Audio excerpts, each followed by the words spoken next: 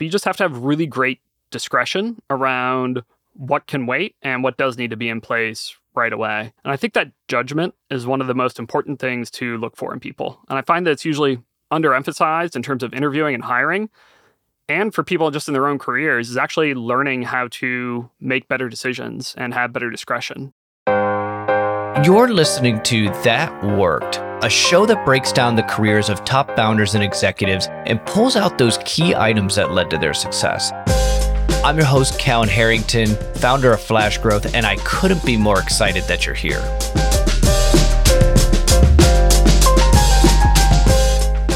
Welcome back, everyone, to another episode of That Worked. This week, I'm joined by Dan Manges. Dan is the co-founder of RWX. RWX develops software engineering tools that optimize, build, and test performance, reliability, and developer experience. Its flagship product, Mint, is a generation newer continuous integration platform that gives engineers unparalleled capabilities to optimize their builds. Dan was previously the CTO of Root, a technology-powered car insurance carrier, which he co-founded in 2015 and took public via an IPO in 2020. Before Root, Dan was the CTO of Braintree, where he built a payments platform that PayPal acquired in 2013 for $800 million. I learned a ton in this episode.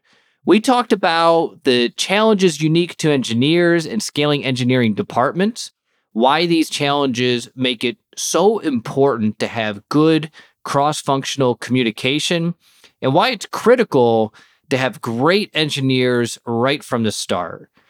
And growing up on the sales side of the house, this conversation gave me an entirely different perspective, seeing it through Dan's eyes as an accomplished CTO. Dan also gave great advice on what to look for in a technical co-founder and what he looks for in a non-technical co-founder.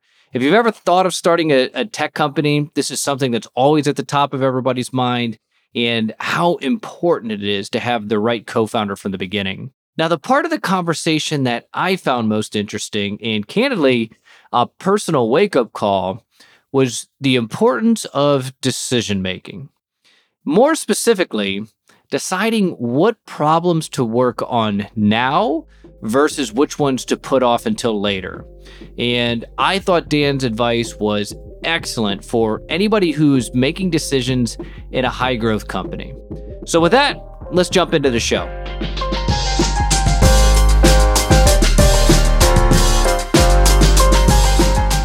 Dan, welcome to the show. Thanks for having me, Callan. I've been excited for this interview for a couple weeks now. A place where I would love to kick this off is, I know when you were at ThoughtWorks, you were working on a problem that's even passionate to you. Now, walk us through, what was that? Tell us that story a little bit. Yeah, I began my career in software engineering, working for JPMorgan Chase, spent a couple of years in the enterprise, and then I joined ThoughtWorks in 2007. And ThoughtWorks is a small consultancy focused on helping enterprise companies build software. And that's where I really learned the most about software engineering. I worked with some of the best engineers I've ever worked with, and I was working on a fairly sizable team at the time. Engineers have something that they do, which is called like a build and test process for code changes that they make. So every time a software engineer makes changes to code, it goes through a build and test process to make sure those changes are working correctly. This process is one of the most impactful parts of an engineer's productivity because it's a feedback loop. They're making changes, checking it, making changes, checking it, and running this cycle multiple times per day. Well, our project was really large. We had a really big team of engineers, and as a consequence of that, our builds became slower, the tests took longer to run, and that feedback loop really slowed down. But interestingly, this was back in 2007, which in some ways isn't that long ago, but it's long enough ago that cloud computing wasn't a thing. So we had to try to figure out how to speed up this process, but we didn't have a fleet of cloud servers that we could go and get to make this process faster. So I actually wrote some code with some of my teammates at the time that we did all of our software engineering on Mac Pros, like the big desktops. Yeah. And we recognized that we had a lot of them in the room. And largely we were working on them, but they weren't all being fully utilized all the time. So we actually wrote a distributed test runner that anybody on the team could take the code they were writing and run a command it would take their code, it would copy it to every single desktop we had in the room and distribute the test suite across all of those machines to run it in parallel and speed up that feedback loop. That worked fairly well for that point in time, but it's pretty funny in contrast to the tools that you have available today with cloud infrastructure and ways that engineers can accelerate that feedback loop right now. Although in a lot of ways, I think these problems still exist despite 15 years of progress in software engineering. Why is that? Why does this problem that's been around since, would you say 2007? Why is that still there? Some of it comes down to the inherent complexity of software projects. I think, a lot of people look at it as an engineering discipline, but in some ways it's laughably primitive. There aren't great ways for engineers to solve problems and build software and have a lot of confidence that they're doing it correctly. So it's not like construction or civil engineering or other types of engineering where there's a lot of science and standardization and certain ways that people have discovered to do things. Software engineering is an interesting blend of science and art. And a lot of what you think would be a solved problem as you look at mobile apps, as you look at web apps, and you see and you feel like there's a lot of commonality across them, there's just so many different ways that engineers approach projects, which then makes it hard to build tools that build on top of that, because there's just an inherent lack of standards in the way that software is built, which ends up, the result of this is that engineering teams end up with a lot of bespoke solutions. They end up with tools that help on their project with their application that they're building, but are difficult for other engineers to use in other contexts. On top of that, you have most of the source code being proprietary. There's tons of open source, and you can kind of talk about the contrast between open source projects and proprietary code bases, but most companies consider their software to be intellectual property, which also makes it hard for some of these techniques that are being developed within one company to be released and shared and reused across other companies. And the things that do tend to become open source are certain things around tooling, but sometimes that's less helpful than seeing the ways that software engineering teams are constructing their projects and their code bases and their architectures as a whole. So, okay, you've brought up a couple things that are interesting for me, and I'm going to try to play this back for my audience or for myself most of all. But what I'm hearing you say is how it's built, because software is built so uniquely across one company to another, or even maybe one team to another within the same company, there isn't uniform templates and structures that people can use because everything is so unique from each one to another. Is that first? Did I understand that correctly? Yeah, that's correct. Is that why? I've always heard this. I've been in tech companies. Of course, I have not been on the engineering side. But one of the things that I always heard was it's not as simple as just going out and hiring a ton of engineers, because they're not just going, it's not like these engineers are going to be productive from day one. Is that why? Because they have to learn the kind of the unique setup of the code that they're going into with that particular company? Yeah, that is exactly why. And surprisingly, even if the engineer is familiar with the programming language that's predominantly being used to build a project, there's still so many different ways to leverage that programming language, other tools to use in conjunction with the language, certain web frameworks, other coding libraries, different conventions that people have in terms of how they structure their projects that engineer is still going to have to ramp up on. And that's in addition to usually ramping up on the domain and the business that they're trying to build and the purpose of the software. It's really difficult to modify software if you don't understand the system and the business as a whole.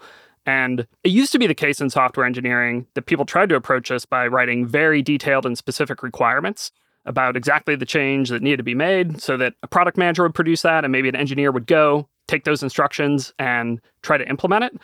But in practice, businesses evolve so rapidly that trying to get that level of specificity around how the software should work isn't the most productive way to build products. You're really much better off having your engineers understand the business so that they can look at what the code is doing, relate that to the product experience and the business's workflows, and then make modifications to it to try to provide a new feature or piece of functionality. All right, so this might be a spicy hot take here. Should engineering own product, or should product be by itself? I think there's a lot of different ways you can do it, and there isn't one right answer.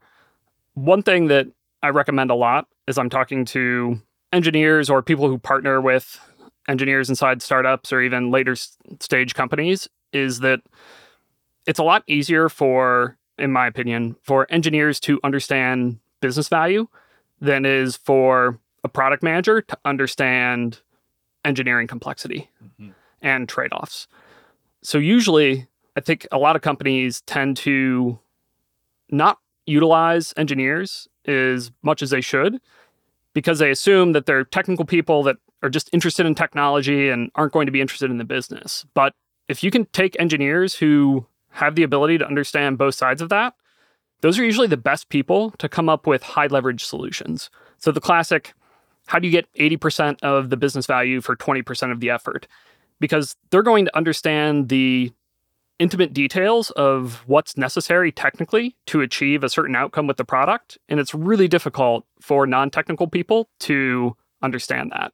This concept is illustrated really well by one of the XKCD comics, where it's a dialogue between conceivably a product manager and an engineer. And the product manager says, I want to build a piece of software that would tell me if a photograph was taken inside a national park. And the engineer says, yeah, no problem. Really easy.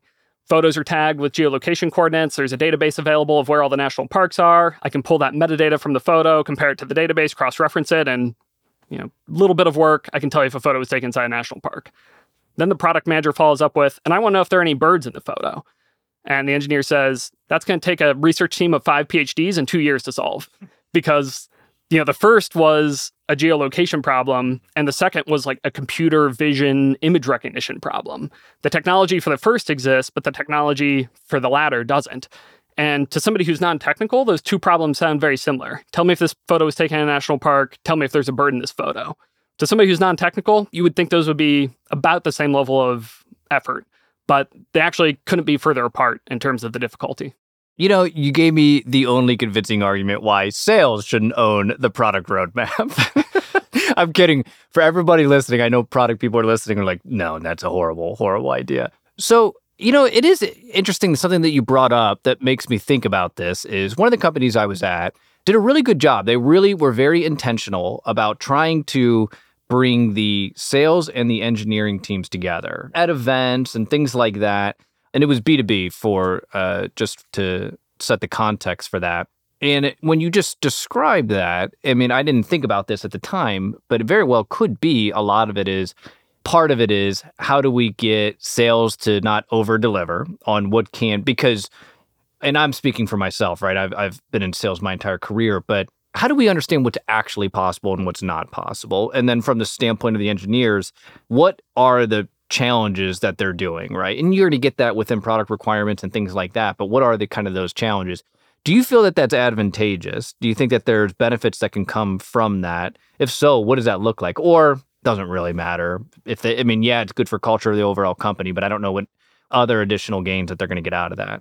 I think the thing to really focus on is sharing as much context as possible in both directions. The thing that a lot of engineers will ask for is to be presented with problems and not solutions. I think that's a little short-sighted maybe, though. I think it's reasonable for somebody in sales to go up to an engineer and say, I want to be able to do this, and just propose that solution. But I think it's helpful to also say, and here's why, or this is why I want this is what I'm actually trying to accomplish. Because I think that's where you get that collaboration between people with different perspectives, different disciplines who can come together and identify a better solution than anybody within a single discipline can. Similarly for engineering, sometimes it takes effort to share the technical details and the trade-offs and try to figure out how to explain a technical concept to a non-technical person. And I've talked to people that want to be able to short circuit that and just want to be able to make whatever decision they want and work without having to interface with other people and go through that effort.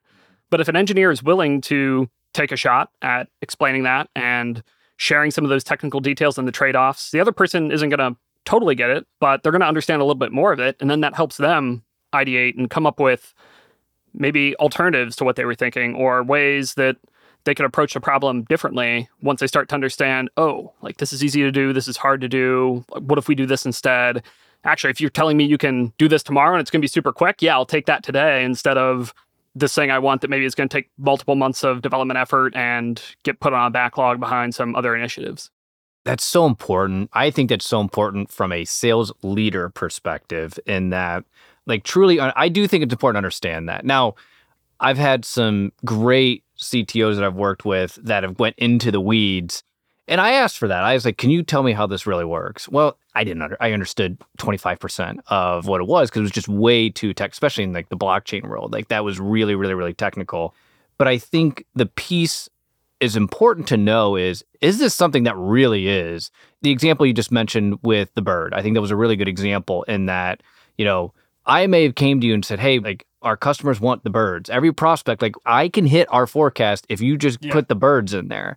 And if I know, it's like, okay, well that technology may not even exist right now, so it's just not going to happen, then I can go back and say, okay, well, here's, number 2, number 3. Well, number 2, number 3 still might unlock a piece of the market that we don't have today. If I'm hearing you correctly on that, is that essentially what you're saying? Yeah, definitely. And sometimes there isn't an opportunity for that. Sometimes there is no shortcut or high leverage solution or a way to think about the problem differently that's going to massively accelerate the timelines. But sometimes there is, and it makes a really big difference. Yeah, that's really interesting. A place I want to jump to is, so you were working in the consultancy and you mentioned you learned a ton, which I tell people all the time, do a year or two of consulting because you have to figure it out. Like if you're selling something to a client, you've got to figure out how to do it.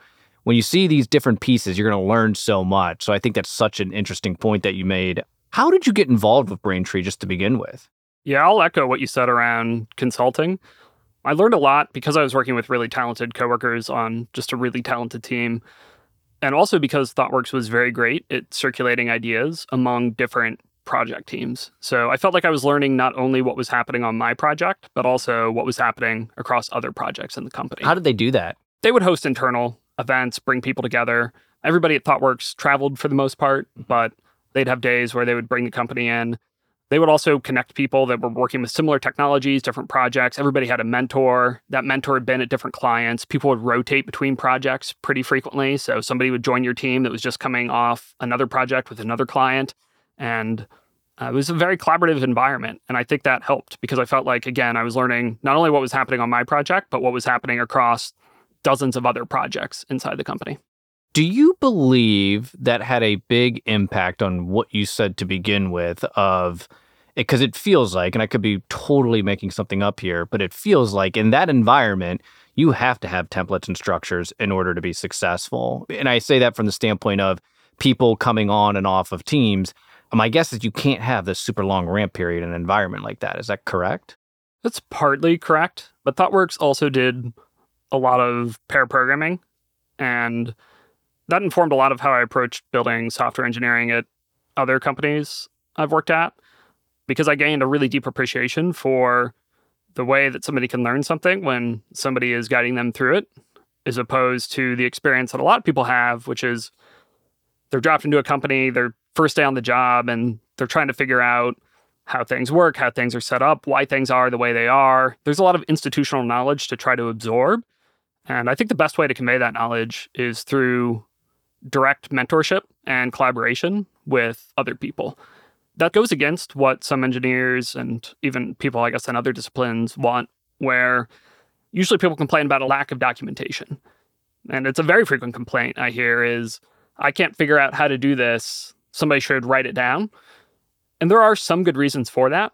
But I also find that trying to maintain and curate those knowledge bases is really hard. They go stale almost as fast as they're created. And I actually think people underappreciate and underutilize embracing the fact that there's a lot of institutional knowledge in the people that are within an organization, and having those people take a direct effort to ramp up new people that are joining a project. Obviously, there's implications of this. Retention becomes super important, but I think that's a really good way for somebody to be brought into a company. So, you asked me about the need for standardization, and even within ThoughtWorks, I would say that didn't exist. The thing that we learned the most and circulated the most were probably the edges. Like, what were the worst ideas? Like, what should we not do on this project because somebody tried it on another project and it did not work? And what were the best things? Like, what should we really adopt because this was a great technique for solving this kind of a technical problem or structuring a code base or something like that. But it was really just the extremes. And there's a big area in the middle of just different ways of doing things that aren't impactful enough to totally shift the way that it's being done, but do result in differences that then, like we've been discussing, make it harder for engineers to ramp up, make it harder to have technical standards across the company. And this is why it's so important for startups, especially, to really focus on having the best engineering team they can get to seed a company, because that foundation that you lay is so impactful for subsequent work that's going to be done, because it's really expensive in time and money and business impact to go back and try to change those decisions and rework it. And usually you won't. You'll just live with something that probably isn't ideal and have to tolerate that for a really long time, because ultimately you feel like it's better to do that than it is to carve off a big chunk of your engineering team and go back and have to rebuild something that you've already built. So to play that back, what I heard just at the end there in particular is get a rock star team right from the gate. Because if you don't do that and you've got to rebuild this as you're starting to really grow, it's going to be a big problem. Did I hear that correctly? Yeah, absolutely. I encourage every startup founder I talk to get the most talented technical team they can at the beginning.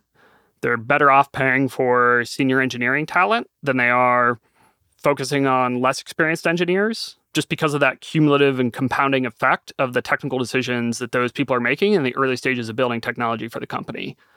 For most companies. Now, there are some that maybe are truly prototype, truly R&D, not even sure if it's a good idea. And there, maybe they just need somebody to throw something together real quick so that they can kind of play around with it, see how it might look, put it in front of some prospective users and get feedback on it.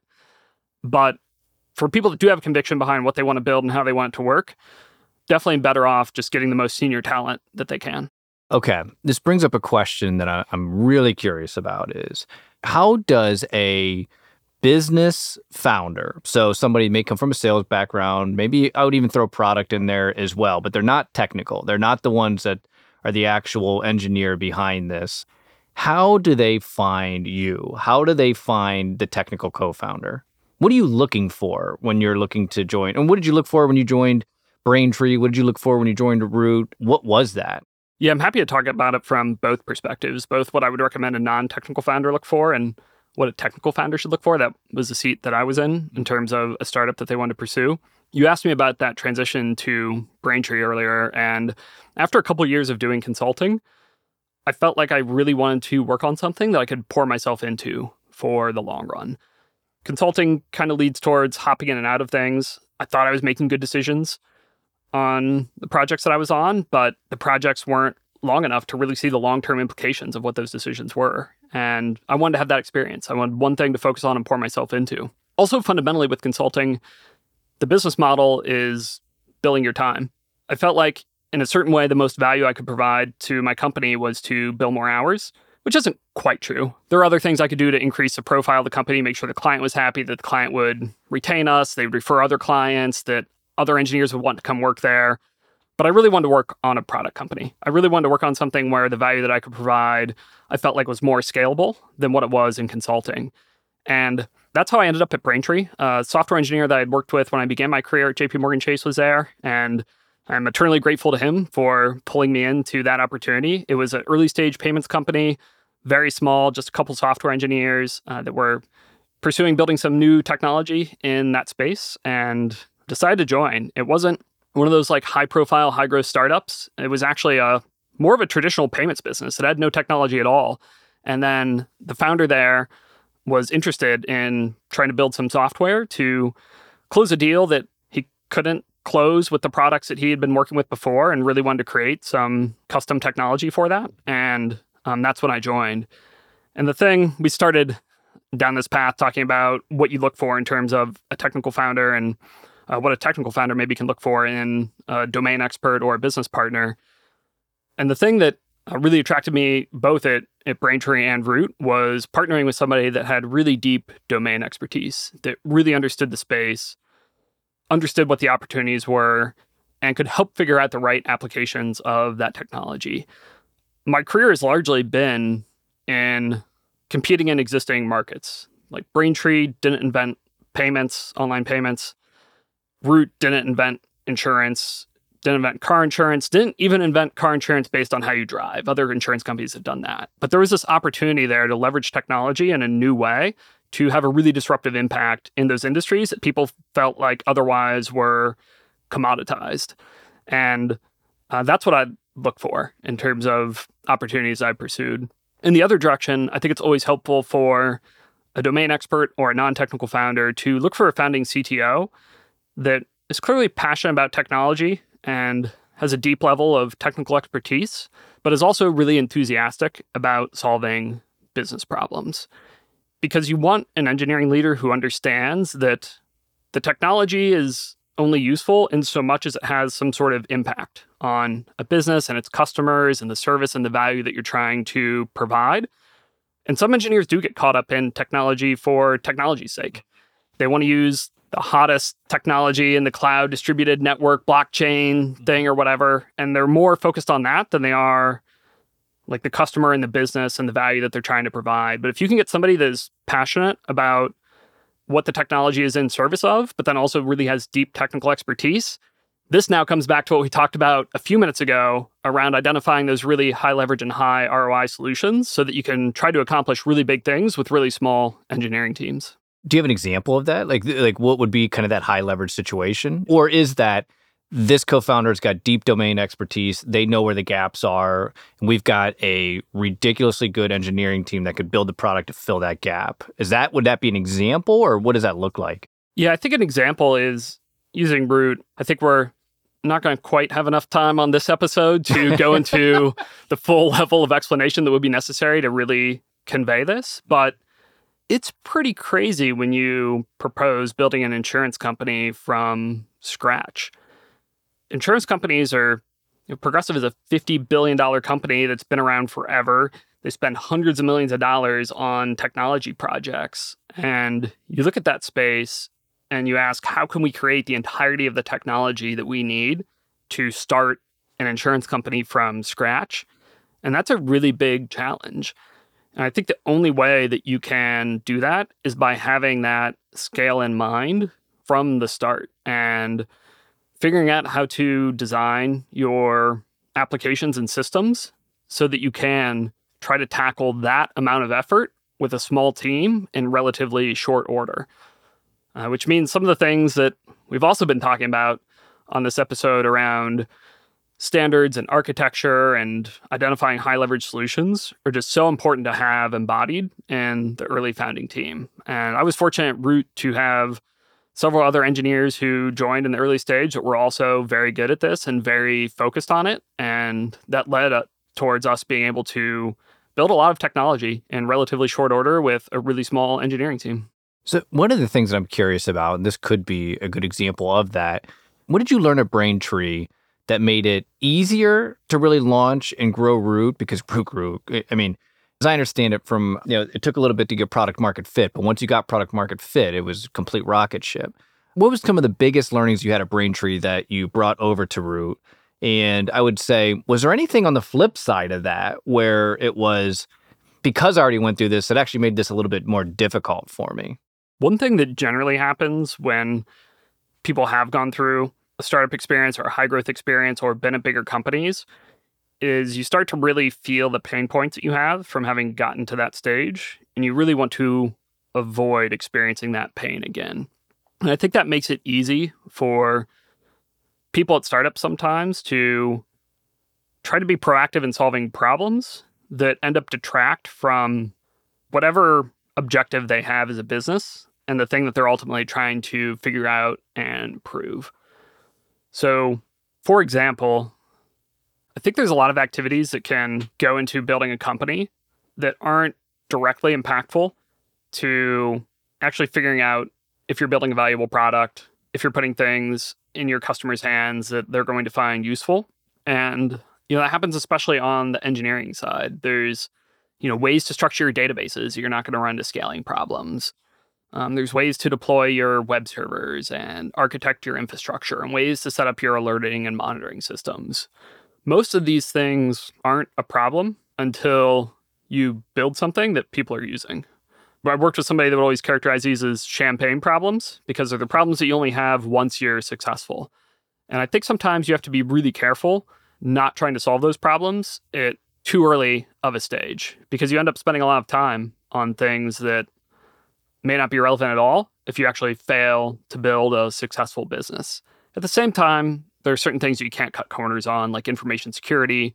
You have to be responsible with your customers' data, things like that that you do have to make sure you address. But you just have to have really great discretion around what can wait and what does need to be in place right away. And I think that judgment is one of the most important things to look for in people. And I find that it's usually underemphasized in terms of interviewing and hiring, and for people just in their own careers, is actually learning how to make better decisions and have better discretion around those things. How do you interview for that? How do you evaluate that? I find that the best thing to do is to dive deep into situational experiences. So those are the classic tell me about a time when type questions, but really probing, not just in can this person recount what happened, but what do they think about their involvement, other people's involvement? Are they introspective around the decisions that they made, the factors that caused them to make those decisions, and whether or not they were the right ones? And I think if you can find a high degree of introspection from people's past experiences, that usually bodes well for their ability to come into new situations and make good decisions. Because I'll find as I've done that probing, you'll find people that are fairly arrogant, feel like things that went wrong were always the fault of other people and not them. They'll blame the other people in the company they were in for those outcomes. They'll attribute failures to external factors. And sometimes that is the case, that external factors result in a startup failing. But I think you want people that are really cognizant of their own role in the decisions that they made and the consequence of those decisions. I think the people that do that the best are some of the best people to hire in almost any role.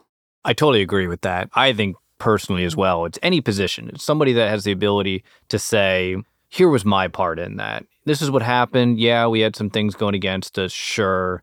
It's easy to put it on those other things. And like you said, very often those things are right. There was nothing that you could do. It's just, it was bad timing. And sometimes bad timing can kill a good company. Right.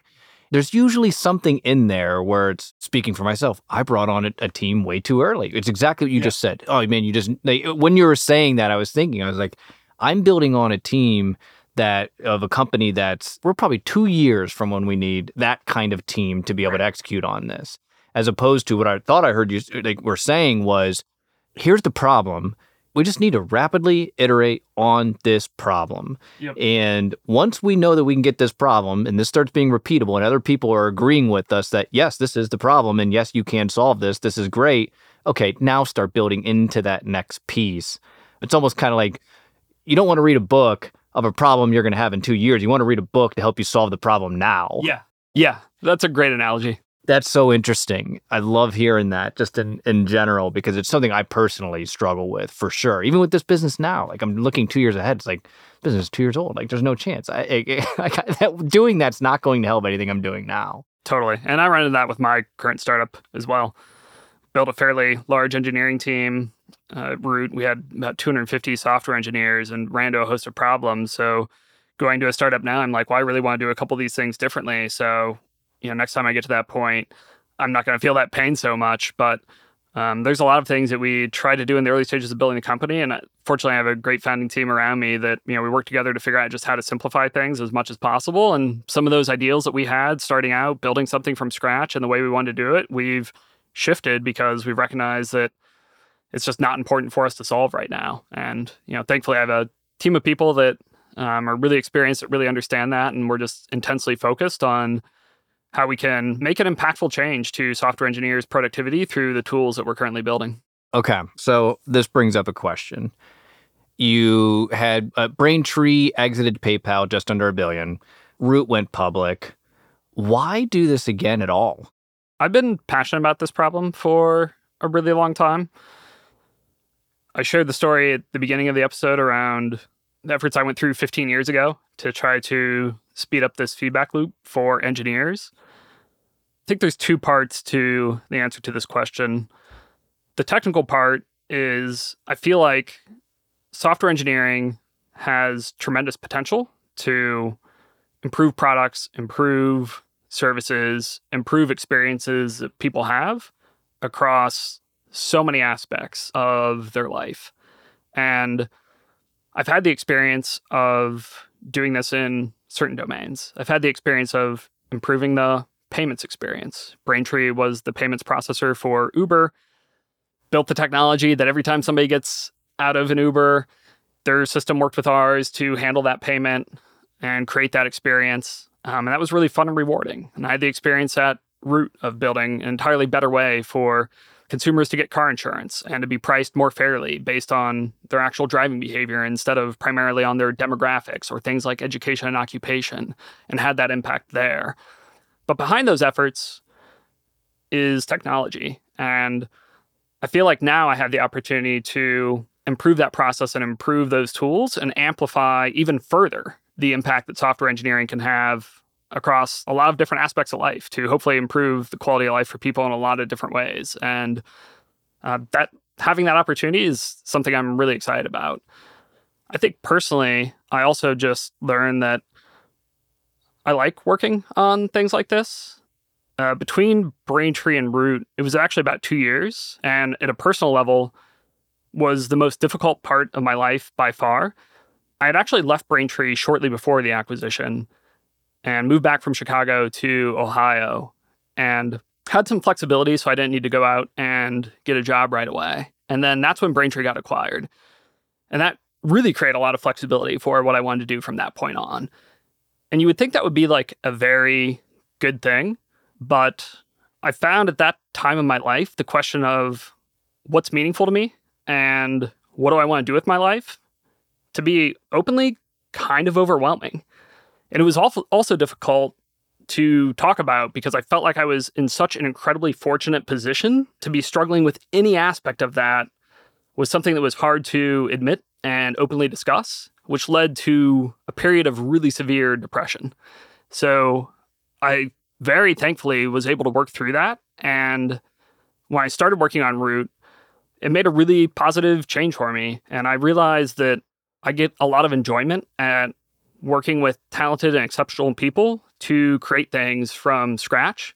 And while I have a lot of different ways that I'm fortunate enough to be able to spend my time doing now, I want to spend my time doing this. And I think I learned that through the experience that I went through before.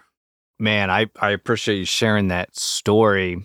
And I've heard similar things from people that have went through similar exits where it's almost kind of, what do I do now? It's one thing to think about, if I could do anything and money wasn't an issue, what do I do? But then actually having that option, there's a lot of options in what you can do. So I do think that that's excellent. You were able to kind of go in there and find that. So I appreciate you sharing that story. One of the things I'm curious about is, it feels like, and I could be making this up, so I'm curious to get, is RWX your passion project? Like, are you so it's just hearing what you're saying and this problem, you've been working on this since 2007, you still came back to it. Is that your passion project? Like, is this your missionary type role as opposed, not saying you were a mercenary at these other companies, but like looking at it, like you did kind of come in there and grow these things up and exit it and we're gone. But this one feels like more of that missionary passion project. Am I wrong on that, or what does that look like? No, you're absolutely right. This is the thing that I want to be doing right now. I want to have a transformative impact on the way that software is built and the outcomes that software is able to create in a variety of ways.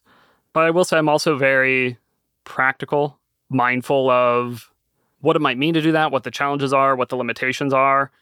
I anticipate that I'll be pursuing this for the long run, but also learning a lot as we go. And I think it's a huge challenge for a variety of reasons, but I think the opportunity is there, and only time and a lot of effort will tell about the impact that we'll be able to make. But I certainly intend on pursuing this for quite a while. What drives you more, the opportunity or the challenge? It's all in the outcome. Well, I don't know. Maybe, how do you think about opportunity and challenge differently? Or from your perspective, like what? Opportunity is this could be massive. Well, it's 2007. The problem's still not solved. So if somebody does solve this, you're going to have a huge financial gain. You could build a giant company, all those other things. The challenge is this hasn't been done since 2007. I just want to see if I can solve this. If I can solve it, that'll help a lot of people. That's great. I'm excited about just trying to solve this. Root's a great example of this as well. There's something that it's not my guess, and I have a background in insurance, but all these carriers would love to do it in a different way, but they're giant companies. And are they going to tackle this challenge and what you need to do in order to underwrite in a different way? That's kind of passion around that challenge. What do you think that is for you? What's the bigger driver, I should say? Yeah, I'd say between those for me, it's the opportunity. I know a lot of people are motivated by, this isn't exactly what you described, but kind of the chip on the shoulder mentality or the, I want to be the one to solve this, type of mentality. I think for me, that's not so much it. Like, I'd love it if somebody else would solve this. I think this is about, the opportunity that could result from being able to find and discover better ways of building software and to share those ideas. And I think just that concept itself is inherent to software development. It's why there is so much fragmentation now, because so many people are trying to discover better ways of building technology. And they're doing that to an extent to which almost every single project is bespoke in some way. But, what I really want to do is actually make that impact, not just for the sake of proving that it can be done, but for the actual impact that it could have. I want to ask this because I think it's important. When you have a real deep connection to the company and the company's mission, and this is really mission driven to you, do you find that motivates you in a different way on a day-to-day basis? I think it was fairly the same for me in my past experiences. I think what I looked at, especially going into Root, it felt like there was a low probability of success there. I already described how daunting it was to try to build this insurance company from scratch. But I looked at the opportunity as the kind of thing where even if it failed, I would have been happy and proud and have learned a lot to have spent several years of my life pouring myself into that effort. And I think that's how I feel now. I think it's the same for me. I don't know whether what I want to do with RWX is possible or not. I think I'm passionate enough about it that I intend on pursuing it for a very long time. But it's also the kind of thing that I think is worthy of pursuit in a way that even if I fail, I will have been happy to have given this a shot. I think that's how I think about it. So it actually, from my perspective, is actually more similar than you might think on the surface to my past experiences, even though this one is pursuing, something that's more directly related to my discipline and my expertise, whereas the others were applications of that in specific domains. I think there's actually a lot of similarity there. Last question that I have for you is, if you can have a conversation with your younger self, age totally up to you, what would that conversation be? What advice would you give them? I think the advice I would have liked to have had then was to be more patient and take a longer term outlook on almost everything that I was trying to do. Like, one quote I love is the one that people often overestimate what they can achieve in a year, but underestimate what they can achieve in 5. And it's hard when you're early in your career to value experience because it feels unattainable except through waiting. Like, the only way to get more experience is to have more experiences, to spend more time, to just wait. And I think I was always very eager to optimize, to learn faster, to read more books. And there's a lot of good that comes from that. But I feel like I almost just got lucky being in the situations I was in. It wasn't as intentional as maybe even it could sound in hindsight when you have a little revisionist history behind it, with the opportunities that I pursued, the people that I was surrounded by, the things that I learned. And I think I learned a ton at every step along my career, but I think mostly because I was just surrounded by really great mentors and really great people. And again, that wasn't entirely intentional. So now, I've talked to a lot of people that want to be a co-founder of a technology startup. And for a lot of people, I encourage them to join early stage company instead, like one that's a little bit further along, and just find the most talented team they can. Don't even worry about like the problem space a ton, but just find the best people they can, really understand things from their perspective, being alongside them in those efforts, because they'll just learn way more than they will from any book or blog article or podcast, although some podcasts are quite helpful. Only like one. Hope everybody's listening. Yeah, so I think that's probably the most helpful advice I would give. I'll add to that just one piece to that of the relationships that you will build by going into those companies first. You never know when those are going to come back around. Never burn a bridge, never do any of that. You just never know when those things are going to come back around. And I've seen it with your team. Your team's followed you for years. Or I should say, you guys have worked together for years, right? And that trust, it's hard to replicate that. And so important when you're going in to build something like that. 8 of the first 10 people I hired at Braintree were from ThoughtWorks. And they weren't all people I'd worked with directly. Some people were second degree connections. But you take a company of hundreds of people and you hire 8 of the best ones, and you end up with a really talented team. And it was a bit harder for me in the transition to Root because I moved from Chicago to Columbus to source and network. But now at RWX, again, I have some of the best engineers that I worked with at Root there, and a few people we hired out of network or second degree connections who are exceptionally talented as well. So a great mix of past experiences, but some new ideas and fresh relationships, and really grateful for those relationships that I built along the way. And yeah, I mean, you're totally right. It's hard for people early in their career to know what value might come from the kind of relationship they've had with somebody over 5 or 10 years, because you just haven't had that at that point in your life. But it's a tremendously impactful thing. Dan, this has been a blast, man. Thanks for coming on the show. Yeah, thanks for having me, Colin. I hope you enjoyed Dan and I's conversation. I love the conversation around decision making and why it's so important to focus on the problems that you have now. If you want to learn more about Dan, you can find him on LinkedIn in the show notes. Also, if you like this episode, you could find me on LinkedIn to let me know. And if you really want to support the show, a review on Apple Podcast or Spotify is very much appreciated. Thanks for listening, everybody, and I'll see you next week.